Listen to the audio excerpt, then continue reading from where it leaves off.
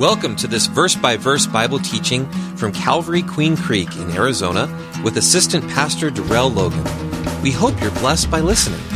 Romans 10:17 says, "Faith comes by hearing, and hearing by the Word of God." For more information, please visit calvaryqueencreek.org. Father God, we thank you for your Word. We thank you for your Holy Spirit. Lord, we pray for understanding. We pray for application. And that by your Holy Spirit, you'll help us to apply your word to our lives and to be more like Jesus when it's all said and done. Lord, we pray that, Lord, whatever our blind spots are, because we all have blind spots in our lives, and whatever they are, Lord, we pray that you would show them to us, Lord, so that we can make the necessary corrections and give you glory. And I also pray for the gift of teaching and the fresh filling of your Spirit. I pray, Lord, that I would decrease and you increase and that you will be glorified during this study. We also pray that you keep everyone safe on this campus tonight. In Jesus' name, amen. Amen. So we are in 2 Samuel chapter 10. 2 Samuel chapter 10. And as usual, we have a title. And the title for this study is The Results of Misjudged Motives. The results of misjudged motives. And so in this study, we will continue, of course, to be challenged to overcome the struggles we have on our way to reaching our full potential in Christ. And we do know, hopefully you know, that some studies are more encouraging, some are more convicting, some correct us, and some of us pose a challenge. And this is one of those that, of course, challenges us to overcome certain struggles in our lives. But also, there's something in here that we may see that if we're doing, we need to stop doing. So there's some corrective words as well, some correction.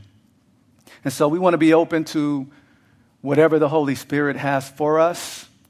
And the good thing about the Lord is, if he tells us to do something, he always enables us to do it. And so that's the good thing about the God of the Bible. And so we want to look at verse 1 in 2 Samuel chapter 10. It says, "It happened after this that the king of the people of Ammon died, and Hanun, his son, reigned in his place. Then David said, I will show kindness to Hanun, the son of Nahash, as his father showed kindness to me." And so David sent by the hand of his servants or his messengers to comfort Hanun concerning his father, the previous king of Ammon, Nahash. And David's servants, his ambassadors, they came into the land of the people of Ammon. And so the Ammonites and the Israelites have a long history. You know, the Ammonite name may sound familiar to many of you who are reading in the Old Testament. And many of you know that these Ammonites were not hospitable to the Israelites when they came out of Egypt. In fact, the Lord had something to say against them because they did not meet the children of Israel with bread and water, so to speak. They were not, once again, hospitable to them. But then during the time of the judges, the Lord had sold them into the hands of both the Philistines, and he sold the Israelites into the hand of the Ammonites. All because of the Israelites' sin. They were worshiping idol gods. And so the Lord used the Philistines and the Ammonites at one point as his tool or weapon of judgment or chastisement against his chosen people. And so there's this long history between the Ammonites and the Israelites.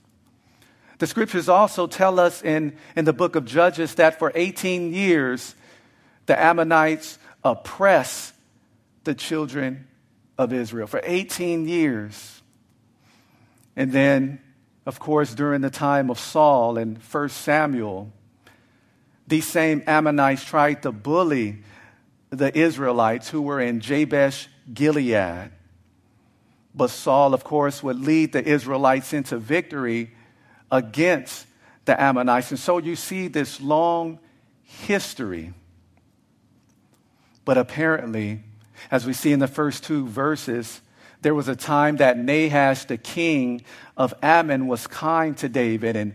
And maybe he was kind to David during the time David was in exile, while he was running away from King Saul, who saw David as a threat, who saw David as his enemy. So maybe it was during that time that Nahash was good to David. And David, of course, as we see in these verses, he did not forget how good he was to him. He did not forget how loyal or kind Nahash was to him. And therefore, after Nahash died, we see that David had it in his heart to show kindness to Hanun, who was the new king of Ammon at this point. And so King David will go on to send a letter with some of his servants or ambassadors in order to comfort this new king, Hanun. And I wonder tonight if we are the type of people who would keep that momentum of kindness going. See, David is keeping that momentum going. Someone was kind to him. Nahash, the former king, who's now dead, was kind to him. And David now, as some people will say, is paying it forward, or he's keeping that momentum going, that momentum of kindness. But are we the type of people as believers today who are keeping that momentum of kindness going? Well, I know the Lord has been kind to you, and we covered that in the previous study. The Lord has been kind to all of us, but are we keeping that kindness going? Or maybe the Lord has used someone else, another human, to show his kindness to you. Are you keeping that momentum going, or do we stop that momentum of kindness when no one is looking? You see, Nahash is dead at this point. He's not in front of David's face, but yet and still David is keeping that kindness going. So do we stop the momentum when no one else is looking? Do we stop the momentum of kindness after we have what we want? After we've been blessed? That's something to think about. In verse 3 it says, "And the princes of the people of Ammon said to Hanun their lord, 'Do you think that David really honors your father because he has sent comforters to you? Has David not rather sent his servants to you to search the city, to spy it out, and to overthrow it?' Therefore Hanun, this new king, he took David's servants, he took his ambassadors, he shaved off half their beards and cut off their garments in the middle at their buttocks, or he cut it in half at the hips, and he sent them away. And when they told David, David sent messengers to meet those ambassadors, because those men were greatly ashamed. And the king said," speaking of David, he said, "Wait at Jericho until your beards have grown, and then return." And so what Hanun, this king of Ammon, did to those Israelite men, of course, was humiliating. And his actions were meant to shame them. And indeed, those men were ashamed. Because in that culture, at that time, the beard represented their manhood. And in some places in the Middle East, it was a sign of their freedom. Because in that culture at that time, in some places in the Middle East, a shaved face was a mark of a slave. And so not only were they ashamed because half of their manhood, so to speak, symbolically was shaved off. And not only did they look almost like a slave, but then their backsides were exposed because he cut off their clothes at the hips. And so their backsides were just out in the open. And that was just as or even more humiliating than the beard or half the beard being shaved off. But I like how King David responded. He responded to his guys, to his ambassadors with compassion. He was compassionate towards them in his response. And when he said to wait at Jericho until your beards have grown, and then you can come back. I know you're a little embarrassed. I know you are ashamed because half of your beard has been shaved off. This man he's humiliated you. He accomplished his purpose in shaming you, and I know you don't want to be seen in public like that, so go ahead and stay. It'll grow back. When it does, then come back. So the enemy, our spiritual enemy, and even some people in this world will love to do the same thing to you and to me. They would love to shame us because of some indiscretion, because of some sin of our past, which we've, of course, been forgiven of. Some people have even tried to do so, not just want to shame us, but have even actually tried to do it. Put a post on the internet, on social media to shame you, send out a text or whatever, a mass text, whatever the case may be, to try to shame you. But praise God, we have a compassionate King. We have a compassionate King in Jesus who has made a way for our shame to be dealt with. Because King David, he had his way of dealing with these guys' shame. Said, stay there, let your beard grow. But Jesus, of course, our King, he dealt with our shame in a different way. He dealt with our shame with his blood. And our shame, of course, our guilt is associated with our sin. We don't want to think about some of the things we've done. It's shameful. We don't want to repeat some of the things we've done. It is shameful, but it's been dealt with on the cross. The handwriting that was against us, everything we owed has been paid in full. It's not just covered. You see, that's what the blood of the bull and the goats did under the Old Testament economy, under the Old Covenant. The blood of animals, it just covered the sins. They were IOUs, but Jesus, he paid those IOUs with his blood. No more sacrifices is necessary, and he doesn't need to sacrifice himself on a yearly basis like the children of Israel had to do on the Day of Atonement. No, it was a once and for all sacrifice. Our sins have been washed away. Our shame has been dealt with. This is how our King has dealt with our shame. And not only that, we have been clothed. Well, some of us were walking around naked and exposed in our sin, but we have been clothed with the robe of righteousness. The robe of righteousness that only comes by repentance and faith in Jesus Christ. And so we are not, as believers, naked, spiritually naked in shame. No matter how the enemy wants to ridicule us, bring up our past, we are clothed in the robe of righteousness.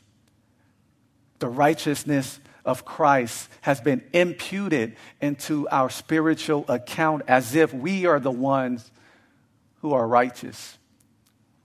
That's what happens when we come into a relationship with Jesus. The Father looks at us through the lens of Christ. And we are washed, we are clean, we are holy in position, we are righteous in position as if we've never sinned. That is called, of course, justification.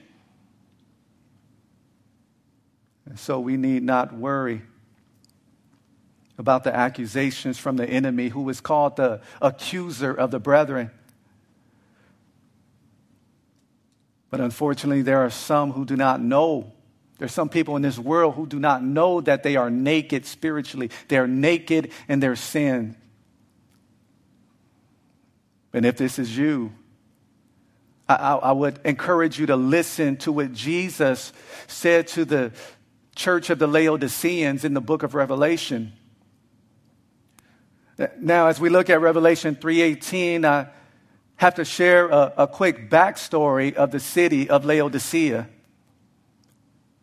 And that's because the city of Laodicea, they had great wealth which came from banking and also from its production of a fine quality of world-famous black wool that was used to make garments. So that city became rich off of this black wool that made garments.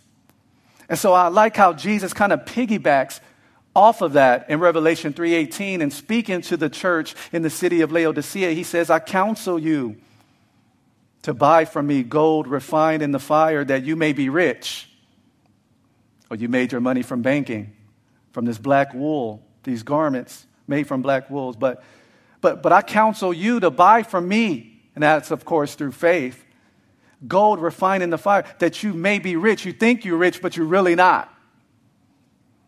True riches, spiritual riches can be found in Christ. And here's the line I want you to focus on. He says, and white garments that you may be clothed, that the shame of your nakedness may not be revealed, and anoint your eyes with eye salve that you may see. So if there's anyone who has not put their trust in Jesus, you don't know where you're going if you were to die today.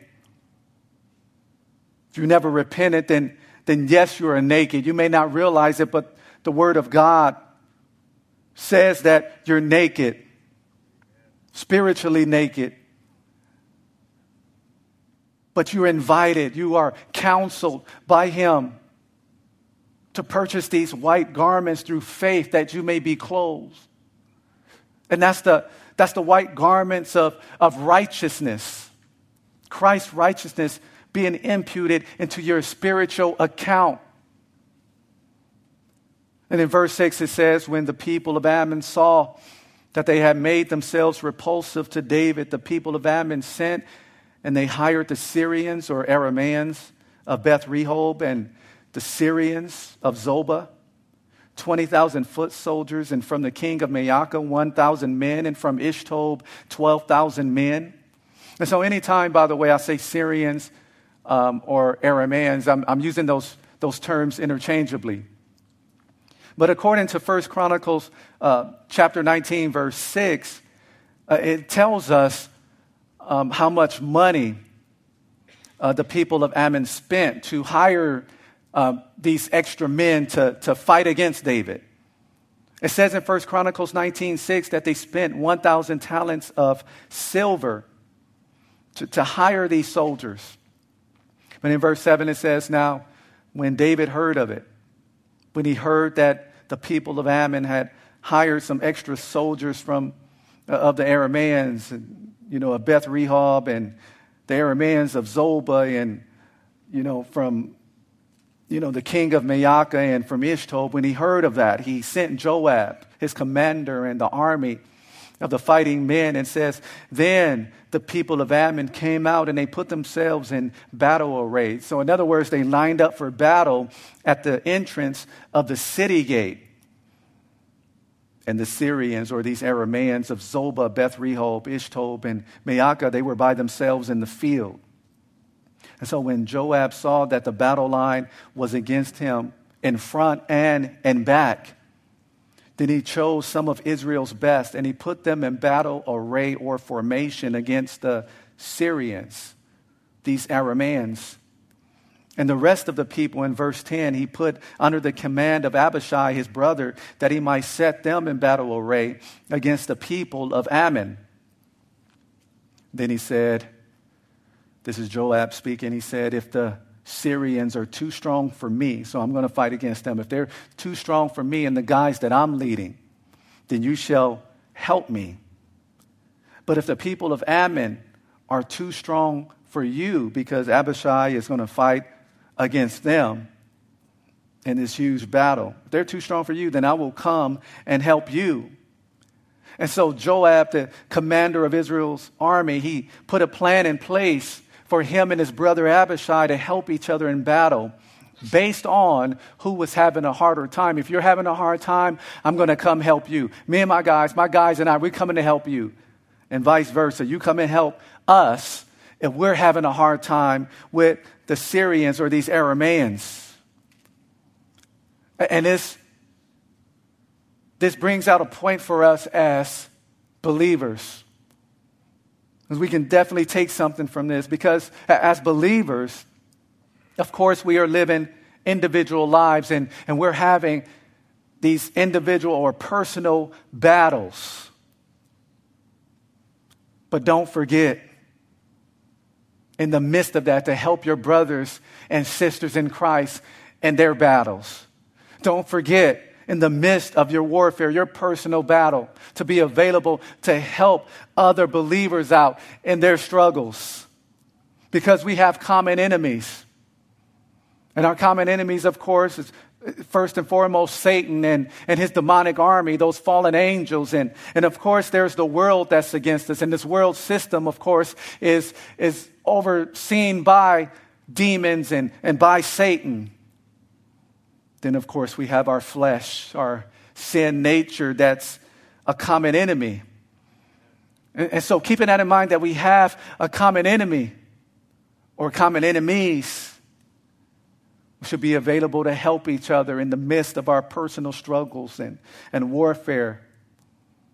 We need to let each other know that, hey, you are not in this by yourself. Yes, you have the Lord, but we are family. We are brothers and sisters in Christ. I am here for you to encourage you to keep pressing on, to encourage you to stick to the Word of God, to share a timely word with you so that when that temptation comes, you will have a timely word to share, a timely word you can use to combat that temptation, just like Jesus did when he was tempted. Oh, he had a timely word. He used the sword of the Spirit. He had a word from the Bible, and it was a timely word from the scriptures that Jesus used to fight against every temptation the enemy brought against him.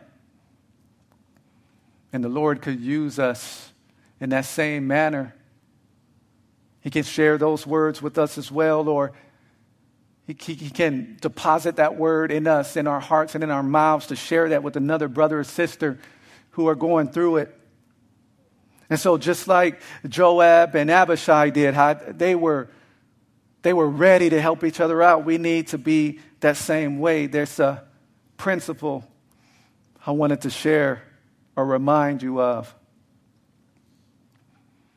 Because I believe that when we as Christians do things or get better individually, I believe that helps the body of Christ as a whole. So when we improve spiritually, when we grow spiritually, when we start walking in our calling, when we start using the spiritual gifts that God wants us to use as individuals, when we start becoming all that God wants us to be, reaching our full potential in Christ as individuals, then like I said, that's going to be a blessing to the body of Christ as a whole. Because we're members, the scriptures tell us, I believe it's 1 Corinthians 12, we're members of one another. We are a body. In verse 12, Joab says, "Be of good courage and let us be strong for our people and for the cities of our God, and may the Lord do what is good in his sight." So yes, we all have challenges in this life. And I want to pause right there because I have a scripture about these challenges we have in life.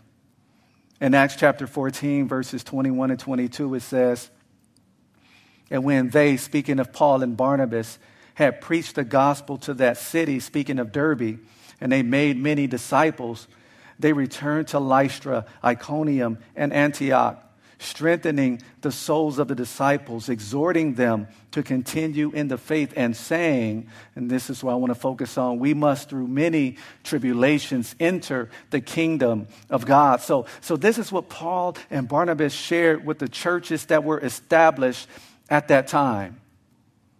They reminded them, one of the things they reminded them of, that hey, in this life, we're going to face many tribulations. And through those many tribulations, we're going to enter the kingdom of God. And Jesus even shared something like this. So he said that in this world, we're going to have tribulation. But the tribulation that Jesus speaks of is not coming from God the Father, because that tribulation that comes from God the Father, that comes from the Lamb being poured on this earth, that tribulation is still future, that 7-year period. That's not for believers. But the tribulation that Jesus is speaking of it comes from the world. It comes from the enemy. And Jesus says, yes, in this world you're going to have tribulation, but I like what Jesus said. He said, in me you'll have peace. That's what Jesus promised. And you see here that Paul and Barnabas in Acts 14 is telling the saints that, hey, we must through many tribulations enter the kingdom of God. So if you're going through tribulations, okay, that's something Jesus told us about. And I'm sharing with you what Paul and Barnabas, these men of God, has shared with the church back in the first century. So we know that. So yes, we established that fact. We established that truth, that we all have challenges in this life. But during these tribulations, as we move past that point, we want to build on that point though. So during these tribulations, what do? We do our best. You know, just like we see here with Joab and Abishai and this army that they're leading. They're doing their best. And they're saying, hey, be of good courage. You make that decision. Be of good courage and be strong for our people and for the cities of our God.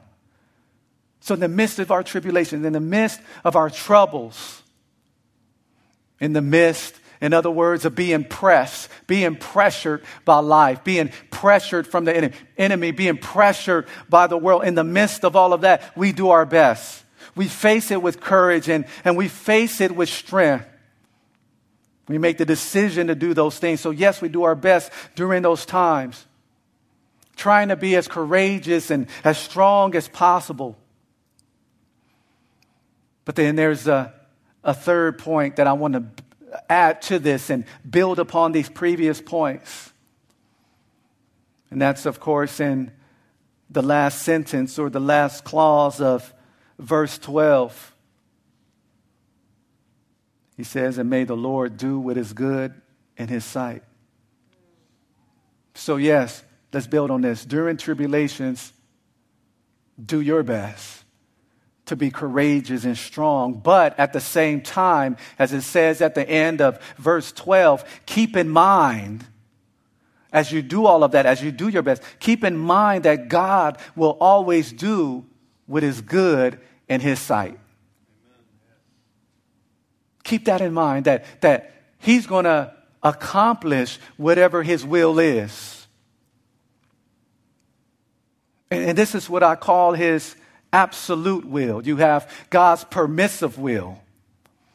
Of course, God and his permissive will, he doesn't always agree with your decisions. You can be in God's permissive will and do something God doesn't want you to do. But God allows it. It's a permissive will. Not that he approves of it, but he's giving you free will to make your decision. And then there's his perfect will. That is what God prefers. And God's perfect will is, for example, for all people to repent and receive Jesus Christ as personal Savior and Lord. That's his perfect will. But will everybody follow his perfect will? No, because we have free will. But then there is his, what I would call absolute will. And his absolute will is what he's going to do regardless. Whether you decide to go along with this plan or not, his absolute will is going to be accomplished. And so in the midst of our tribulation, be of good courage. Do our best to be strong. But remember that the Lord is going to do what is good in his sight. Remember that his absolute will is going to be accomplished. And knowing that he's going to do whatever is good in his sight, knowing that should encourage us to trust him.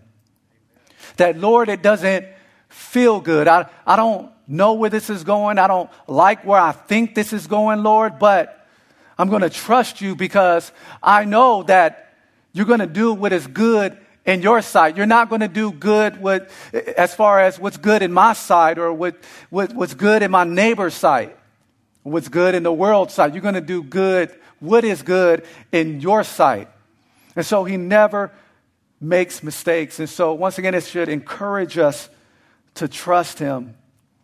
Verse 13, so Joab and the people who were with him, they drew near for the battle against the Arameans or Syrians, and they fled before him. And when the people of Ammon saw that the Syrians were fleeing, they also fled before Abishai and entered the city, or their city, which is probably Rabbah. And so Joab returned from the people of Ammon, and he went to Jerusalem. And when the Syrians saw that they had been defeated by Israel, they gathered together. They weren't content and giving up. They wanted some revenge. And then it says in verse 16, Hadadezer sent and brought out the Syrians who were beyond or east of the Euphrates River, and they came to Helam, which is located east of the Jordan River. And Shobach, the commander of Hadadezer's army, went before them. And so now David's about to get involved. And so when it was told David in verse 17, he gathered all Israel, he crossed over the Jordan, and he came to Helam. And the Syrians, they set themselves in battle formation against David and fought with him.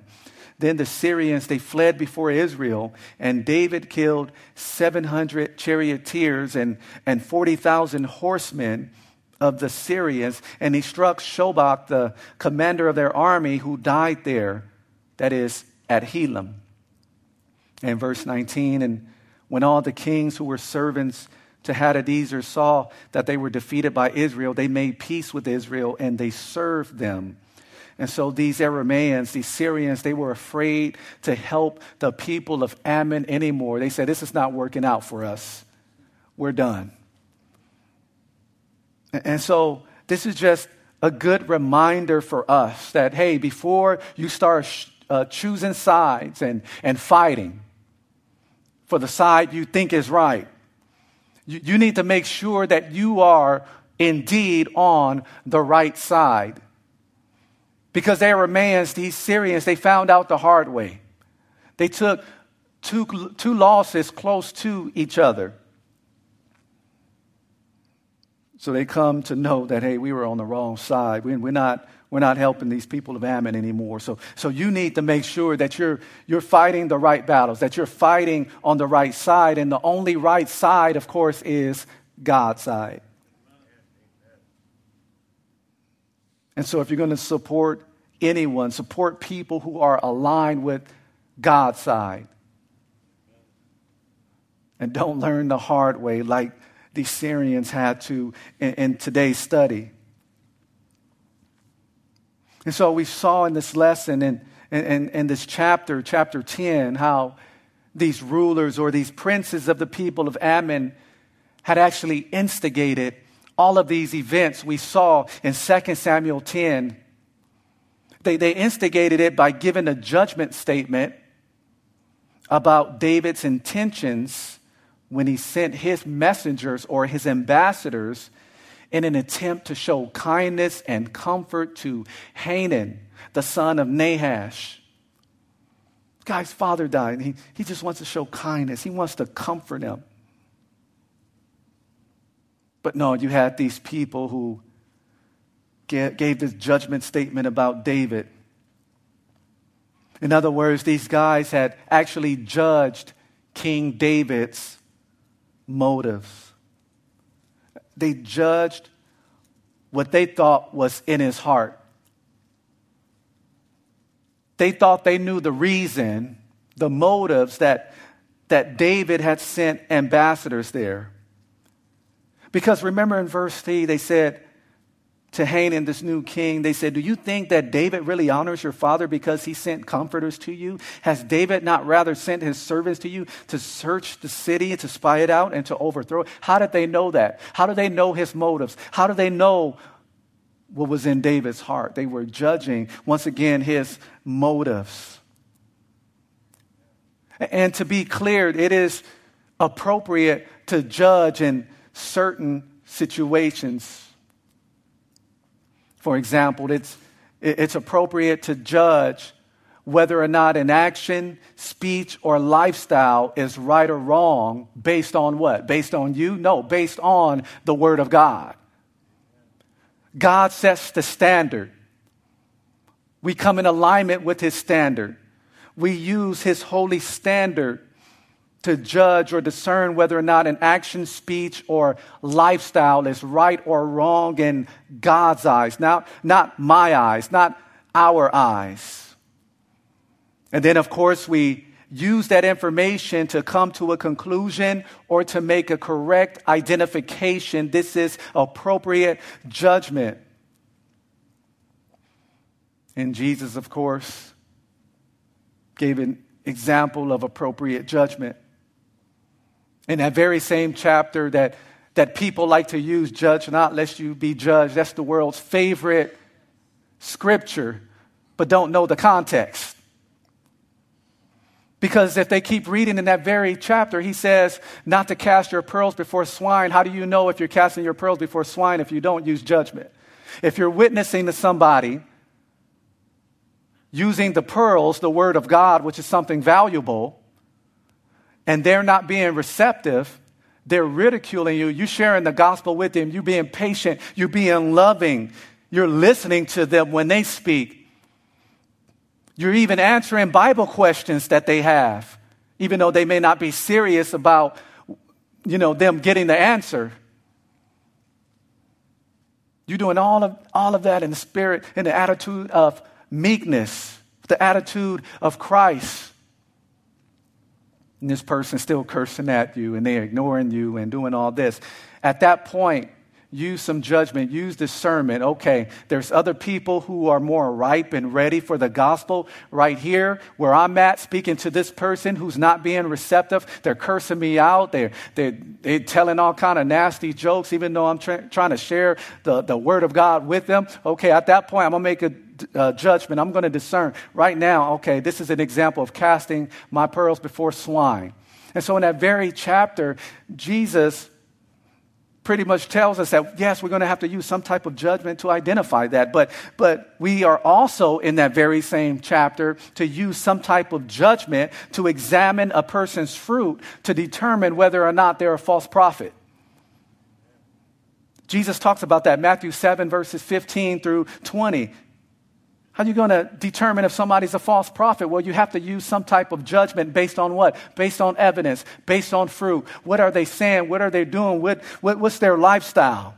Are they purposely twisting scriptures for their own game? Are they fleecing the flock? Are they taking advantage of the church? Are they wolves in sheep clothing?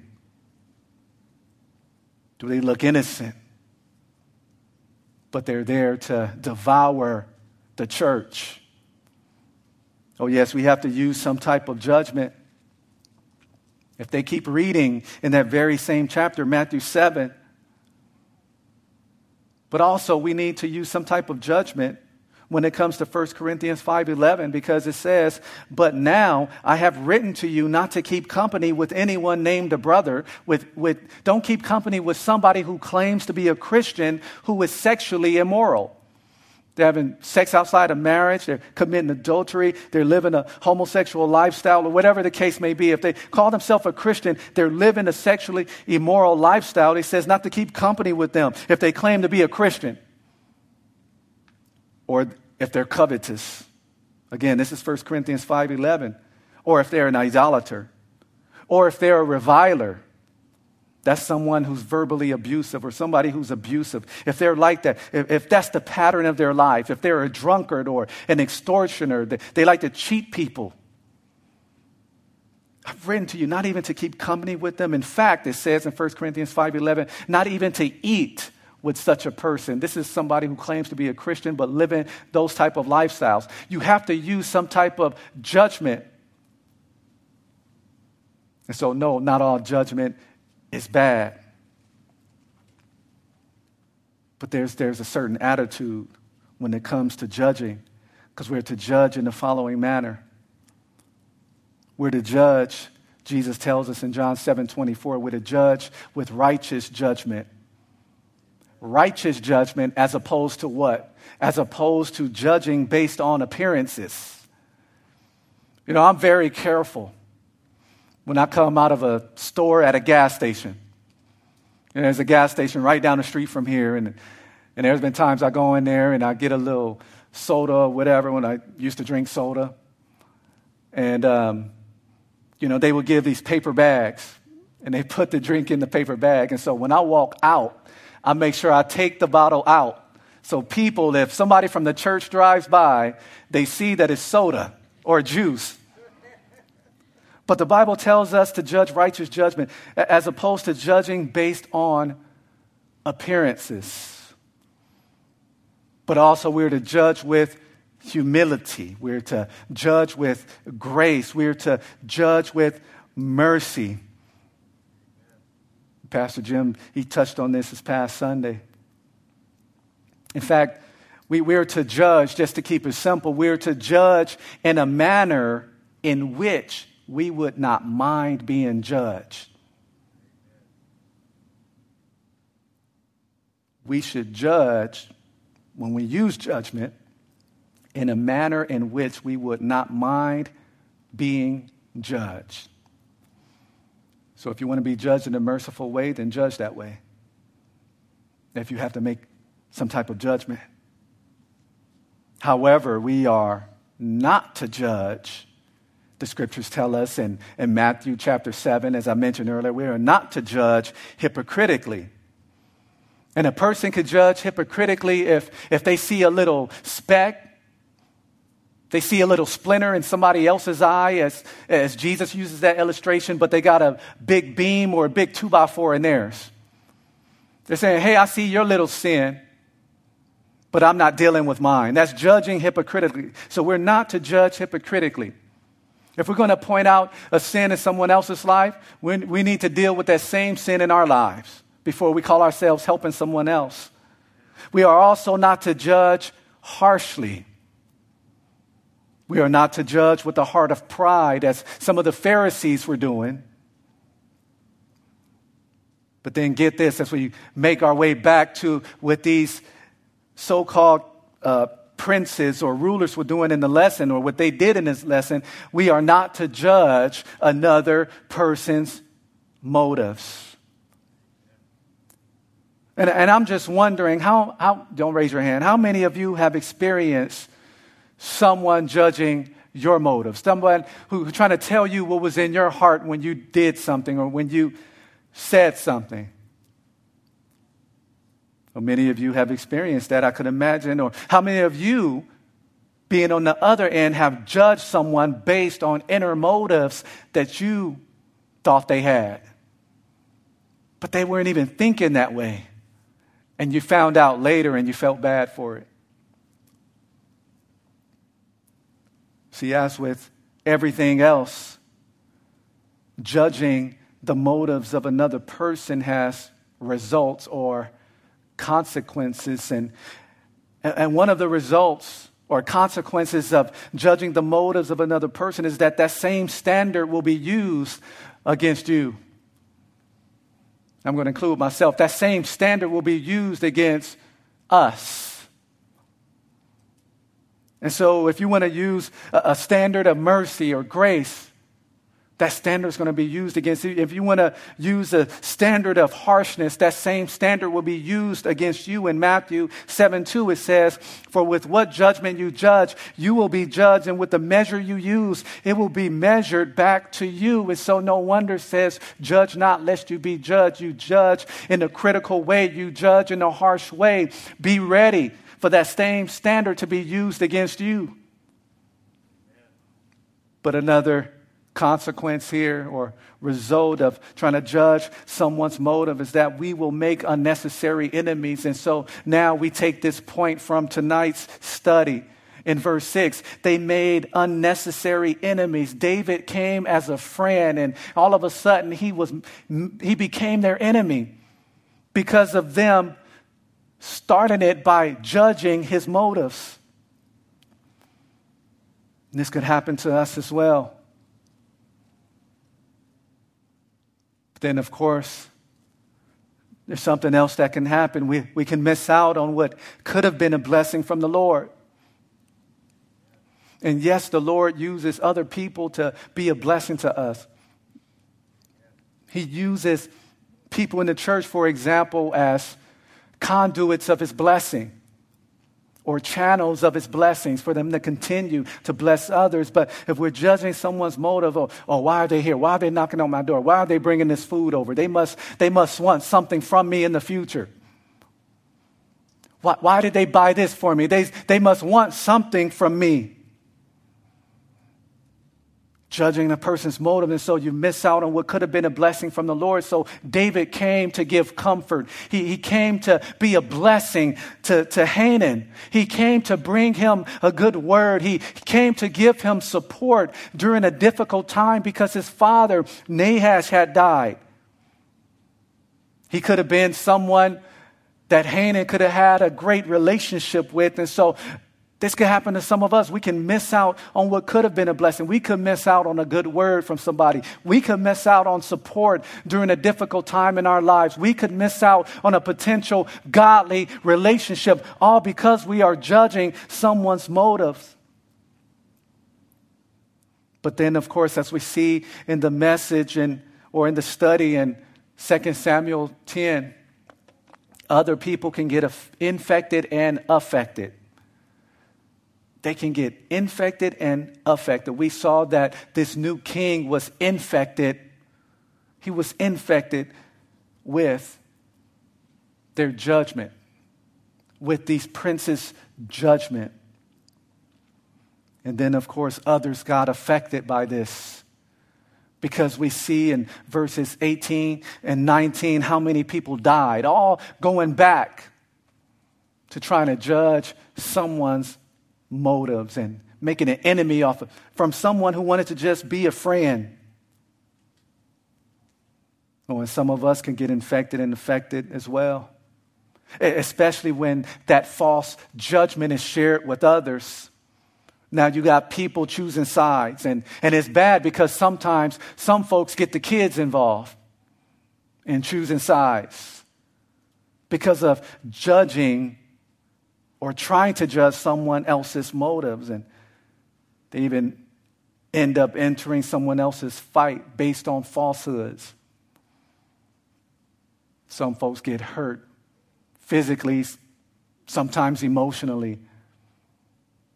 And so there's some results, there's some consequences to this, but overall, judging someone's motives will lead to us making poor decisions like this king did, like Hanan did in 2 Samuel 10, but we don't want to end on a bad note, because there is a way to correct this if this is something you've been struggling with, judging someone else's motives, and we've all done it. We've all done it, but we can correct it. And one way to correct it comes by way of remembrance, and that's remembering that only God truly knows a person's heart. So get off of God's throne. Let God be God. Let him deal with the heart issues. He knows what's in a person's heart. He knows what's in their motives, or he knows what is their motive. But then we can correct this issue of trying to judge another's motives. We can correct it by growing in love. 1 Corinthians 13, verse 7. And then we can read that. And just to let you know, this is the Holy Spirit speaking through, of course, or who gave the inspired word to the Apostle Paul. And he's showing us what love looks like. And we can read the whole list, but I just wanted to share this here in 1 Corinthians 13:7. It says, love bears or covers all things. Another way to say this, and one translation says this, that love always protects. Love believes all things, hopes all things, endures all things. And so if we grow in love, we won't always think the worst of people. In other words, you can look at that little phrase there, believes all things. And believes all things there, it just means that I think the idea there is just we don't think the worst of people. We try to think the best of people as much as possible. And if we were to grow in love, and this is agape love, love that can only come from God. If we grow in love, we would begin to think the best of people. And so that's why I say that we can correct this issue of trying to judge someone's motives by growing in love. Because of this list here in 1 Corinthians 13. Love believes the best about a person. You see that one family member. Here they are. They just coming to eat and leave. Here they come. They're coming to beg, or they coming to do this or that. And the person could be coming to let you know that they finally received Christ. As the worship team takes the stage, I want to share this with you, that we can grow in love by drawing closer to Jesus. Sound so simple, but God made it simple. So we can grow in love by drawing closer to Jesus and by allowing the Holy Spirit to have his way in producing the fruit of love in us. So that's not something we can produce on our own, not the agape love, not that Christ-like, that Christ-like love, that unconditional love, that unselfish love, that comes from God. The agape love comes from God. And so if we get closer to Christ and allow the Holy Spirit to produce the fruit of love in us, we can grow in this area. We can grow in this area, and I can fix that issue that maybe some of us are having of believing the worst in people. Father God, we thank you for tonight. We thank you for your word. We thank you for your mercy, your grace. Help us to be more gracious and merciful. Help us when we judge, Lord, to judge with righteous judgment, having all the evidence, seeing the fruit. But when we judge, Lord, like I said, Lord, we just want to do it with the heart of grace. We don't want to be self-righteous. We don't want to have hearts full of pride. We don't want to be arrogant. We don't want to look down on others. Lord, we have a sin nature as well. And so we can fall into the same trap someone else fell in if our guard is down. So all of us, we need you, Lord. Lord, we need you before salvation. We need you after salvation. And we'll need you for eternity. So, Lord, I pray that you bless my brothers and sisters tonight. Or if they're struggling with anything that has been shared in the message, I pray that you help them to overcome it. Or if they've been victims of having their motives judged by others, and it happens regularly and they're hurt by that. Lord, I pray that you would remove that hurt, that you would set them free from that hurt, from that pain. Lord, we just like to dedicate the rest of this night to you. May you give us traveling grace on the way home. Bless our week. Use us this week for your glory. In Jesus' name, amen. Thank you for listening to this teaching from God's Word. If you have any questions, would like to request prayer, or want more information about our church and how you can experience the love and hope of Jesus Christ in your life, please visit calvaryqueencreek.org.